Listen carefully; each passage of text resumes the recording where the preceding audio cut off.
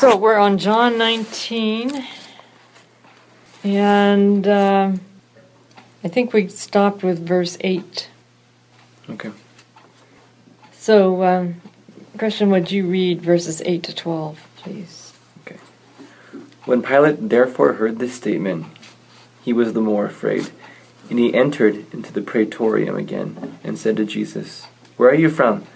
But Jesus gave him no answer. Pilate therefore said to him, "You do not speak to me. Do you not know that I have authority to release you, and I have authority to crucify you?" Jesus answered, "You would have no authority over me, unless it had been given you from above. For this reason, he who delivered me up to you has the greater sin." As a result of this, Pilate made efforts to release him, but the Jews cried out, saying, "If you release this man, you are no friend of Caesar. Everyone who makes himself out to be a king opposes Caesar." We lack the context here. Maybe we didn't read verses 1 to 7. Is that possible? I don't remember that, but then again, we arrived late. We have before. I remember we've gone to this verse before, but I think when you guys went back, yeah, you didn't go over it. Why don't we... I'm going to go ahead and read verses 1 to 7. Okay. Then Pilate took Jesus and had him flogged, and the soldiers wove a crown of thorns and put it on his head, and they dressed him in a purple robe. They kept coming up to him, saying, "Hail, King of the Jews," and striking him in the face. Pilate went out again and said to them, "Look, I am bringing him out to you, to let you know that I find no case against him." So Jesus came out wearing the crown of thorns and the purple robe. Pilate said to them, "Here is the man." When the priests and the chief priests and the police saw him, they shouted, "Crucify him! Crucify him!" Pilate said to them, "Take him yourselves and crucify him. I find no case against him." The Jews answered, "We have a law, and according to that law he ought to die because he is claimed to be the Son of God." And it's that makes Pilate afraid. The idea that Jesus claims to be the Son of God. Why would Pilate be afraid of that? And he's not a particularly religious man, it seems. Isn't that more uprisings? Wouldn't that pose that? Yeah, but he did understand the fear of God. That's pretty clear. So whatever that fear is, the God of heaven is... The Romans did fear the gods. They did have a pretty strong, I would say, basis of fear. But it's possible, too, that Pilate has been watching Judaism for a long time. He's been stationed in Jerusalem for some time. He's seen evidence of God's work in his people. And so if he claimed to be the Son of God, that's something to stop him a little. Well, and the evidence suggests that he must have had some sort of report back about the miracles that Jesus was doing, because it was in part of his governing territory. So he had. I'm sure he knew what was going on in his governing territory, and part of that. And there's a piece of this that we find in Matthew that John doesn't mention, and that's this wife's dream. Yeah. Where he sends him this note, "I've suffered much on this account of this man this night. Take care of what you do to him." So that all those things combined makes this very significant. So he's more afraid than ever. Apparently he's afraid from the get-go. He's afraid of being blamed for this uprising. He's afraid it'll turn into something really major. But now he's afraid of who Jesus is. And so he wants to know, where are you from? Tell me, are you the Son of God? Are you from heaven? And Jesus doesn't answer. Why does Jesus not answer? Well, his deeds should show where he's from already. Because he often doesn't plead his own case whenever they ask him any answers, and he just says, my acts speak for themselves. Judge for yourselves. Mm-hmm. I think that's definitely part of it. And there's another part where Jesus said, "For this I was born," and this is in chapter 18, "and for this I've come into the world." This is in the context of, are you a king? Mm-hmm. And Jesus said, "You are the one that says I'm a king. But for this I was born, and for this I came to the world to testify to the truth. Everyone who belongs to the truth listens to my voice." Pilate asked him, "What is truth?"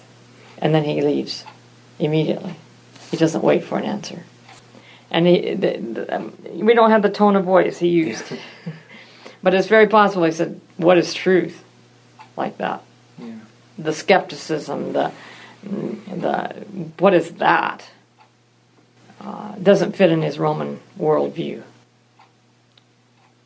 And so Jesus doesn't answer him because he did not allow Jesus to answer him earlier. He's kind of cut himself off from hearing the truth. So Pilate uses the power strategy on him. Don't you know that I am the one that has authority over you right now? And tries to cajole him to talk by power mode. And Jesus just flings it right back at him. You would have no power over me unless it had been given you from above. But then he seeks to excuse him. Therefore, the one who handed me over to you is guilty of a greater sin. Jesus isn't just fair, he's merciful. And that shows up time and time again. But I also am more and more struck with how Jesus handled his enemies. He did not cow to them in any way. He did not submit to them in any way. Jesus acknowledges here a greater authority, and it reminds me of a situation I know of personally, where an employee in denominational employment was beleaguered a little bit. Well, maybe not beleaguered, but he was dealing with the conference president, who was known to be, well, he was known to be a rather autocratic man.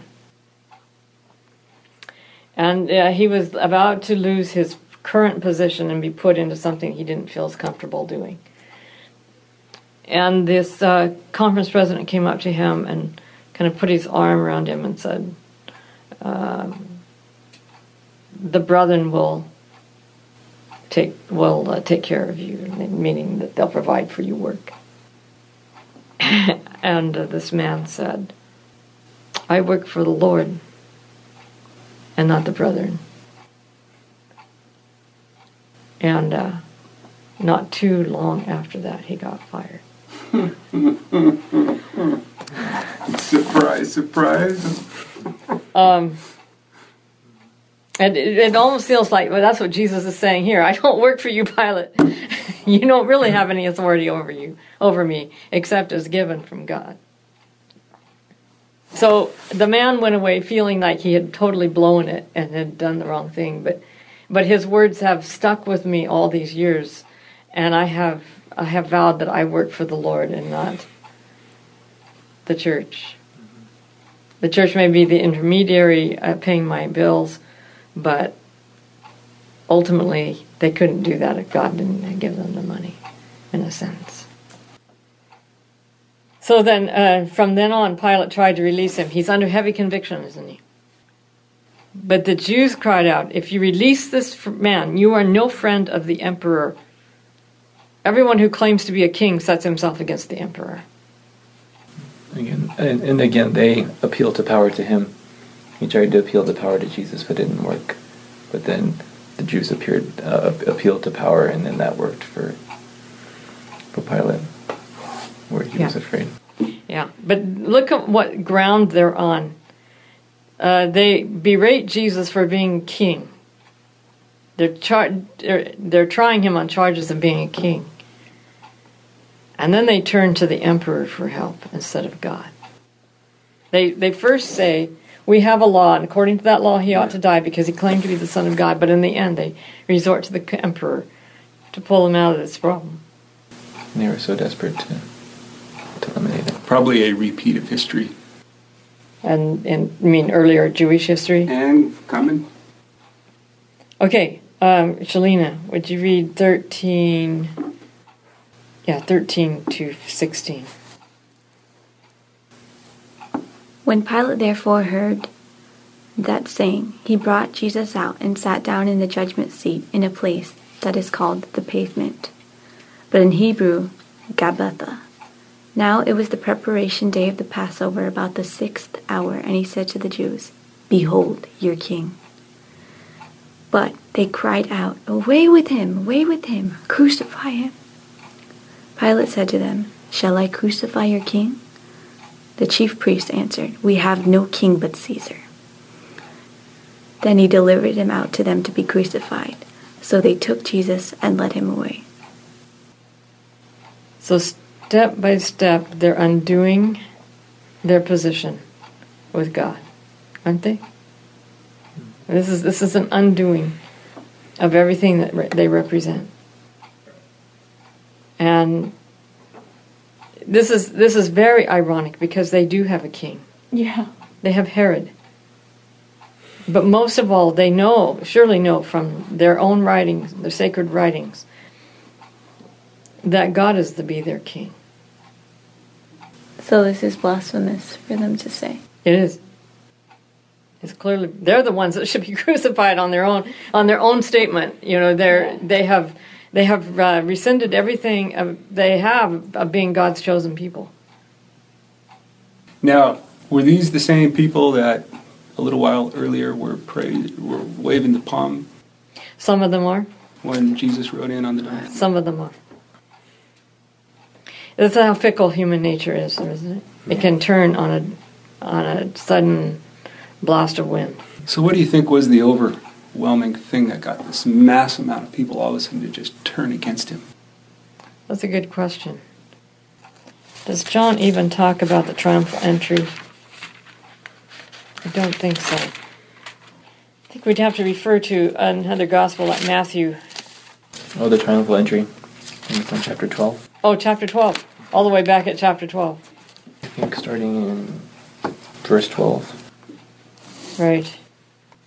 And there's the voice from heaven shortly after this, where Jesus is glorified. And then chapters 13 through 17 are solely about Jesus and his disciples. So that the population that Christ crucify him don't even know about that conversation. So we're jumping from 12 all the way over to 18. And we don't have much in between that lets us know. Now, if you plug in some of Matthew and Luke and Mark, it seems that Jesus, the one act that he does between the triumphal entry and the crucifixion that is public is the commendation of the woman who anoints his feet. That's the one act that I know of. When does that happen? Like in the timeline? In the timeline, it happens right after his triumphal entry, I believe. I may be wrong. John is, let's see, it's in chapter 12, isn't it? Maybe it's before. Maybe John has it before. I'm not sure that John is trying to do a chronological. It's 12:7. It is 12. Yeah. Well, it's 12, the beginning of 12. So it's right before the crowd. So that isn't our answer. Yeah. I think it's just like with the turn, it's kind of similar to the disciples. Like everyone misinterpreted Jesus' words. They all believed him still to be a king, because that was their culture for so long that they believed that was the interpretation, that he was supposed to be a king and supposed to save them from the earthly powers. Well, don't you suppose that maybe it's the triumphal entry itself that sets the stage for this? Jesus goes marching into Jerusalem like he's going to take the throne. And their spirits are high. He's going to do it. He's going to assert himself and take on the kingdom. And he goes, and in Mark's gospel, he just looks around and leaves. And later he cleanses the temple.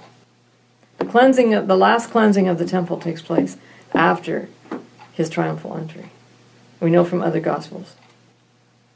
And in one gospel, as he approached Jerusalem, he wept. And that's not something you expect your king to do. I mean, kings, when they rode, this was a common ancient Near Eastern to Roman practice, for the king to march into the city, and he'd have his captives bound behind him or in front of him. Oh yeah, and sometimes at the trumpet blast. And the trumpet blast, and he would take his throne, and there would be great celebration, and he would be kind of reinstated as king, and because he had triumphed over his enemies. It's all part of mythology and everything. this was how his kingdom was ratified and validated, because he had conquered his enemies and he had taken them captive. So when Jesus does this and doesn't take the throne and then cleanses the temple. But this whole crucifixion thing, they're kind of trying to do it like in secret, right? Because they're having all these meetings at night to try and have it like happen. So it's well, they do fear that multitude. But what happens is that multitude had their hopes dashed by Jesus not asserting himself. Okay. So they're prepared to go along with the crowd. And keep in mind, the ones who loved him for the right reason, I'm tempted to say that the bottom line in all of this is selfishness. There were many people Jesus healed that were in that triumphal entry. And they were there because they were grateful for what he did for them. But it was for what he did for them. It hadn't changed their hearts. It hadn't made them unselfish. They were there in it for themselves. So when Jesus dashed their hopes, that just laid them right open for going along with the rabble. So they still knew, even though they were trying to keep it secret, like where he was, and that because of everything that was happening. Well, by this time it's morning. Yeah. And everything's open now. So They're frustrated that it took so long. They intended it to happen at night, and they'd get it all done and over with, and nobody would hardly know except the disciples. So the 6th hour then, that's referring to like... About 3 o'clock. Was it at about 3 o'clock in the afternoon? Oh, okay, because I wasn't sure if that was like early in the morning, like, because you know how they measured the beginning of the day from sundown? So I don't know if it's 6 hours from sundown or... No, the 6th hour, I think, has been translated as 3 o'clock. Okay. What verse is that?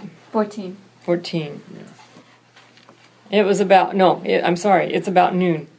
6th hour is noon. The 9th hour, when Jesus cries out and he dies, that's that 3 o'clock in the afternoon. Well.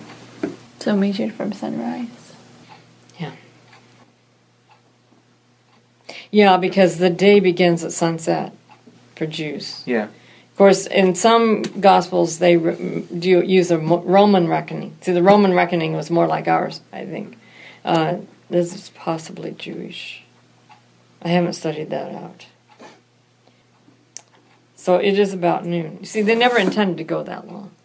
They never intended to have a lot of people witnessing this. They probably intended to crucify him at sunrise. By the time people were stirring about and noticing, he was dead. Or at least it was too late. So they appeal to the emperor. Why do they appeal to the emperor? What kind of leverage is that on Pilate? By this time, Pilate was already in trouble with Rome. Right. So appealing to the emperor is, if you don't please us, we'll go to the emperor. It's like little kids. Mm-hmm. Or riot. Yeah, or riot and cause you problems. Because he was Pilate? Yeah, I think he had a mandate by now from Rome. No more riots. You got to keep that city calm. Okay, Peter, would you read verses 17 to 25? 17 to... You may have to back up and take a little bitty piece of 16, depending on your version. First off, I just want to say, this will be my last time with you here, and I really appreciate meeting all of you, and I wish there were some others I could say. Yeah, I don't know where they are today. I'm so sorry. Verse 16. Finally, Pilate handed him over to them to be crucified. So the soldiers took charge of Jesus. Carrying his own cross, he went out to the place of the skull, which in Aramaic is called Golgotha. Here they crucified him, and with him 2 others, one on each side, and Jesus in the middle. Pilate had a notice prepared and fastened to the cross. It read, Jesus of Nazareth, the King of the Jews. Many of the Jews read this sign, for the place where Jesus was crucified was near the city, and the sign was written in Aramaic, Latin, and Greek. The chief priests of the Jews protested to Pilate, "Do not write, the king of the Jews, but that this man claimed to be the king of the Jews. Pilate answered, "What I have written, I have written." When the soldiers crucified Jesus, they took his clothes, dividing them into 4 shares, one for each of them, with the undergarment remaining. This garment was seamless, woven in one piece from top to bottom. "Let's not tear it," they said to one another. "Let's decide by lot who will get it." This happened that the scripture might be fulfilled, which said, "They divided my garments among them and cast lots for my clothing." So this is what the soldiers did. Near the cross of Jesus stood his mother's sister, Mary, the wife of Clopas, and Mary Magdalene. Okay. So this is the act of crucifixion. This Golgotha place was not far from the temple. It's just a little ways over. And it was right beside the main thoroughfare, so that people walking by could see him being crucified. You notice Pilate has an inscription. You know, I can't help but feel that, I'm going to back up to verse 18. I cannot help but feel that it's highly symbolic, Jesus being crucified between 2 thieves. Only, you notice that John does not refer to them as thieves, with 2 others. He just names them as common human beings, which means that John apparently has some kind of sympathy for those thieves, figuring that this whole system is so corrupt that it leads to stealing. It leads to all the ills that happen in society. And of course, we know that one of the thieves is going to be in heaven. So I have this picture in my mind of, here is Jesus who has always especially reached out to the sinful, to those who were rejected by others who had Pharisaic pride and their righteousness. And here he is being crucified between these 2 criminals. It just, to me, is the final capsheaf in his ministry, where he says, "I did not call the righteous but sinners to repentance." And then this little story in verses 19 and 20, actually 19 to 22,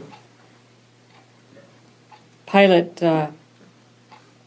puts the inscription on the cross that reads, "Jesus of Nazareth, the King of the Jews."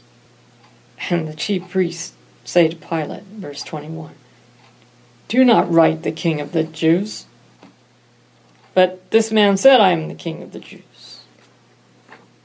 Pilate says, "What I've written," which shows again his deep conviction that Jesus is who he claimed to be. They have truly rejected their king and crucified him. I'm going to put that one step further. They have crucified God in the flesh.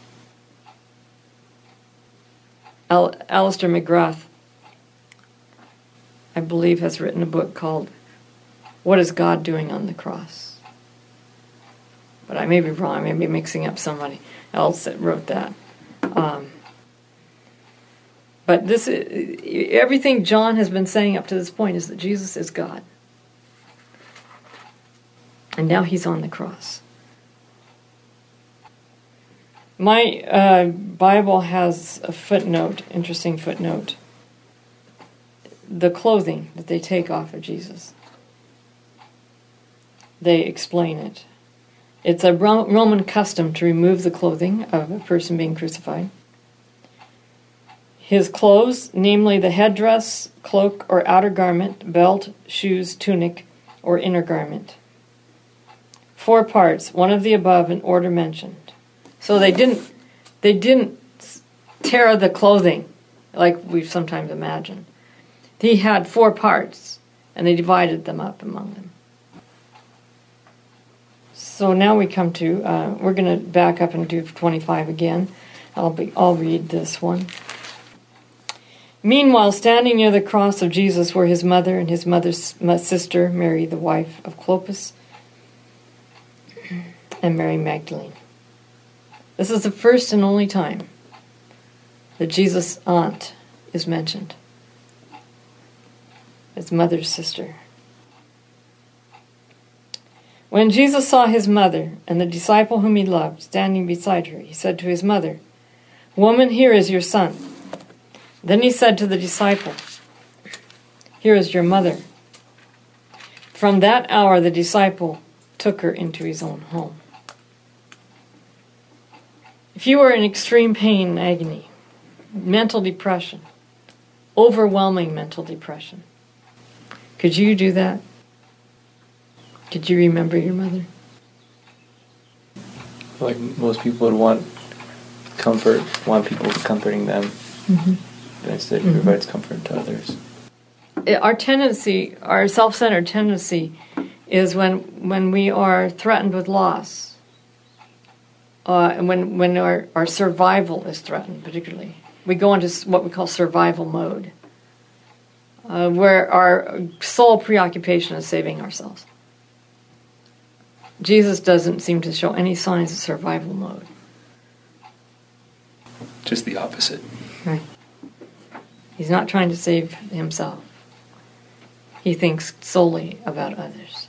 Even though we know from all the other Gospels that his mental agony is so great it's costing him his life. He's not dying from crucifixion. And again, this shows his true character. Exactly. In the most difficult times. Exactly. And what a great answer to Satan's charge that God is self-centered, that he is seeking his own things, and that he wants people to worship him for his own self-glorification. Okay, Christian, would you read verses 28 to 30?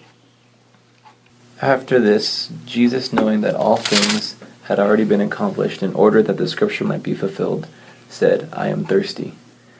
A jar full of sour wine was standing there, so that they put a sponge full of the sour wine upon a branch of hyssop, and brought it up to his mouth. When Jesus therefore had received the sour wine, he said, "It is finished." And he bowed his head and gave up his spirit. It says, from that hour the disciple took her into his own home. Did he take her away immediately and miss some of the Jesus words? You know, he only has this, "It is finished." He doesn't have, my God, why have you forsaken me?" He doesn't have, "Father, I commend myself into your hand, my spirit into your hands." He doesn't have the conversation between the thieves on the cross. You wonder if John didn't hear all that. But we have it from the other Gospels. Jesus' 7 last words. "Father, forgive them, for they know not what they do." The 2 sentences, I think, to the 2 thieves, or to the one thief, the repentant thief. My God, why have you forsaken me? Father, into your hands I commit my spirit." I come up with 6. But I know that I understand there's supposed to be 7 words, 7 lines that Jesus said before he died. What does this tell us about the atonement? Oh, I thirst. I forgot the 7th one. No, right here. I thirst. But it is finished. That goes with the I thirst. Mm-hmm. Okay. No, actually, that was number 6 that I came up with. And okay. so number 7 would be I thirst. But actually, it is finished is number 7 because it's last. It's the last thing he said. Well, I mean, this perfectly speaks to the atonement, especially like the Day of Atonement. We talk about in Leviticus, about him being, the sacrificial lamb upon which all the sins of the people are on. What do we learn? What have we learned about, and how we can refer to all 4 Gospels, what have we learned about Jesus' death from just reading the Gospels? About his death, about why he had to die. This was the Jewish people's last chance. Okay, we can look at what led to his death, can't we? And suggest that Jesus' death is the result of rejection by his own people. This is not the only cause, but this is one of the causes. His death is by the rejection of his own people. And they have rejected him. Why? What have we learned about why they rejected him? They're from a different kingdom. They're from a different kingdom. That's well said. Can you expound on that? So Jesus talks about how he's from a different world, different kingdom, and how there is different. They have different dynamics. I mean, God's kingdom is a kingdom of peace and of love and other-centeredness and selflessness, and then the kingdom that's kind of perpetuated through Israel's history continues to be one where God draws them back, but then as they go away from God, they become more and more self-centered. They become more and more. And the more self-centered we are, the more we lose our internal locus of control, and we start controlling other people. We start resorting to power over instead of power under. Because if we look at Matthew or Mark 10, and we don't have to look back at that, but I'll just refer to it. Jesus lays down the nature of his kingdom. You know that the Gentiles rule it over you, and the great men exercise authority over them, but it shall not be so among you. Whoever would be first among you must be your servant, and whoever would be great among you must be slave of all. For the Son of Man did not come to serve, but to be served. But not to be served, but to serve. I tend to think chiastically. And to give his life as a ransom for many. That is the nature of Jesus' kingdom. That's what he couldn't tell Pilate. Because Pilate wasn't ready for it. And Pilate wasn't listening to what the truth was about the nature of his kingdom. This is a totally spiritual kingdom. A kingdom that deals with the heart, the inner thinking and ways of doing that come from within. The kingdoms of the world are externalistic. They control from the outside in. They coerce, they manipulate, they get political, and they're very self-seeking. It's climbing the ladder and trying to reach the top.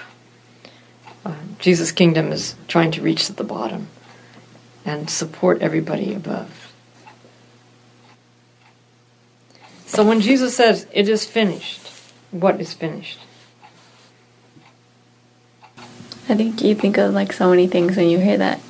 You think of what he said to, Adam and Eve in the garden. At the end of creation week, it says in Genesis 2, verse 3, "Now the hosts of them were finished." Right? Is there a parallel in that? Mm-hmm. I was thinking about what the promise he was giving them.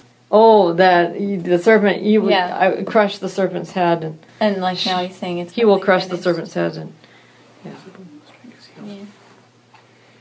And now he's saying you no longer need to sacrifice the lambs. He's like, that's finished.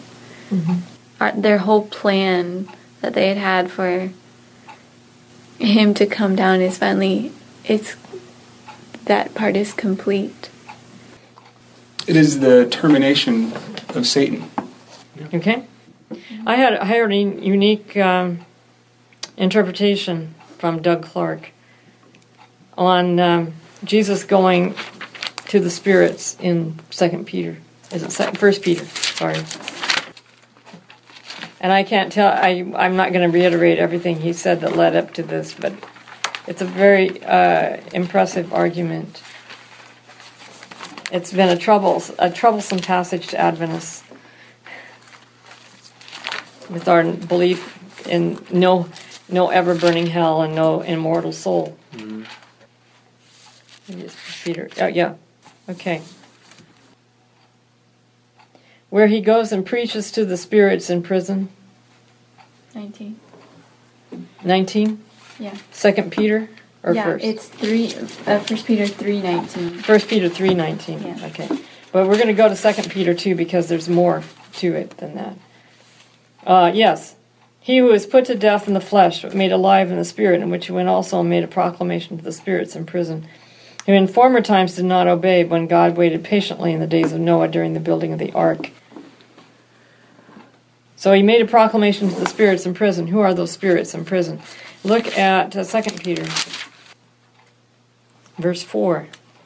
For if God did not spare the angels when they sinned, but cast them into hell, and committed them to chains of deepest darkness to be kept until the judgment.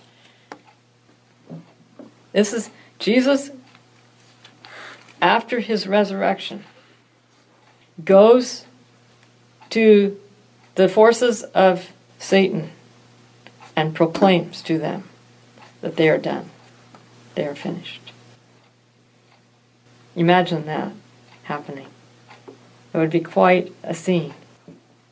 If I read it correctly, that's his Doug Clark's thesis. These are those who left their posts. Yeah, they left their posts. So back to it is finished. That is finished, as Peter said. I mean, this Peter here. What else is finished? What did Jesus accomplish by his death, by his life, and by his death? I mean, he fulfilled the law in the sense of being all of the practices that they were pointing to, but also that he showed Satan's accusation to be wrong, saying that you cannot. He showed that you can't live according to the law. And how did Jesus live according to the law? I mean, he lived internally and externally through it. Yeah. In the sense of like his actions. Like, what did he show the law to be? Love. Love. See, that's the thing that Satan, who invented the legal model, he can't understand love because he can't control it. And when you're in a power mode, you can only understand what you can control. And you can only control what you understand. And so it limits, because you're in it for yourself, it limits your ability to see the broader picture of love. The law is not confined to just a long set of rules. It is a bigger picture of loving God supremely and our neighbor as ourselves. In fact, Jesus went beyond loving your neighbor as yourself, which is Leviticus 19:18. He talked about to love one another as I have loved you. And that's a love beyond loving your neighbor as yourself. That's a love that you love sacrificially. You're willing to lay down your life for the other. So Jesus fulfilled the law. He not only fulfilled it, he explained it. In fact, one meaning of the term to fulfill is to explain. He explained the far-reaching nature of the law, the internal nature of the law. What else did Jesus finish? Or what else was finished? Satan has, since the cross, resorted to another lie. He can't say the law can't be kept, and he can't say that there was any flaw in the law. But now he claims that Jesus' death has set aside the law, that the law can be changed. How did Jesus' death make that claim false? I'll explain how I think it is, and then we've got to close. The law can only be changed if it's a legal document. And it's built upon legal principles of externally administered punishment. Because anything legal that is externalistic, that is contrived by people, can be changed.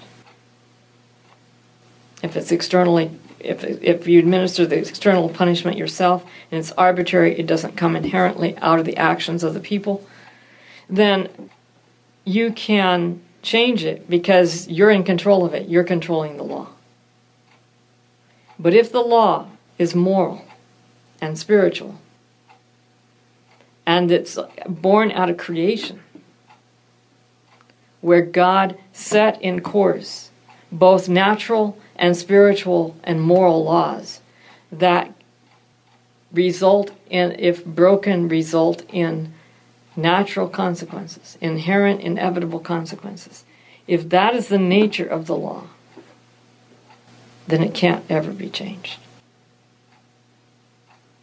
And that's what Jesus' death demonstrates. Because when he died,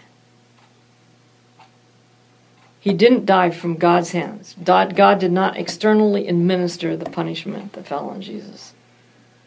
He died as the result of sin. Sin is what crushed out his life. And it became clear to the entire universe that the law is not something that is malleable, contrived, external, and therefore can be changed. But it's something inherent, intrinsic, and inevitable, and therefore cannot be changed. I know that's a load. We'll be coming back to that in Romans. Father, we stand at the foot of the cross and find our selfishness rebuked, our attempts to survive, our attempts to do it our way instead of trusting in you. We ask that you will give us the faith of Jesus, who could say, I commit everything into your hands, and then triumphantly say, it is finished. May we be partakers of his suffering, that we might be partakers of his glory. In Jesus' name, amen. Amen.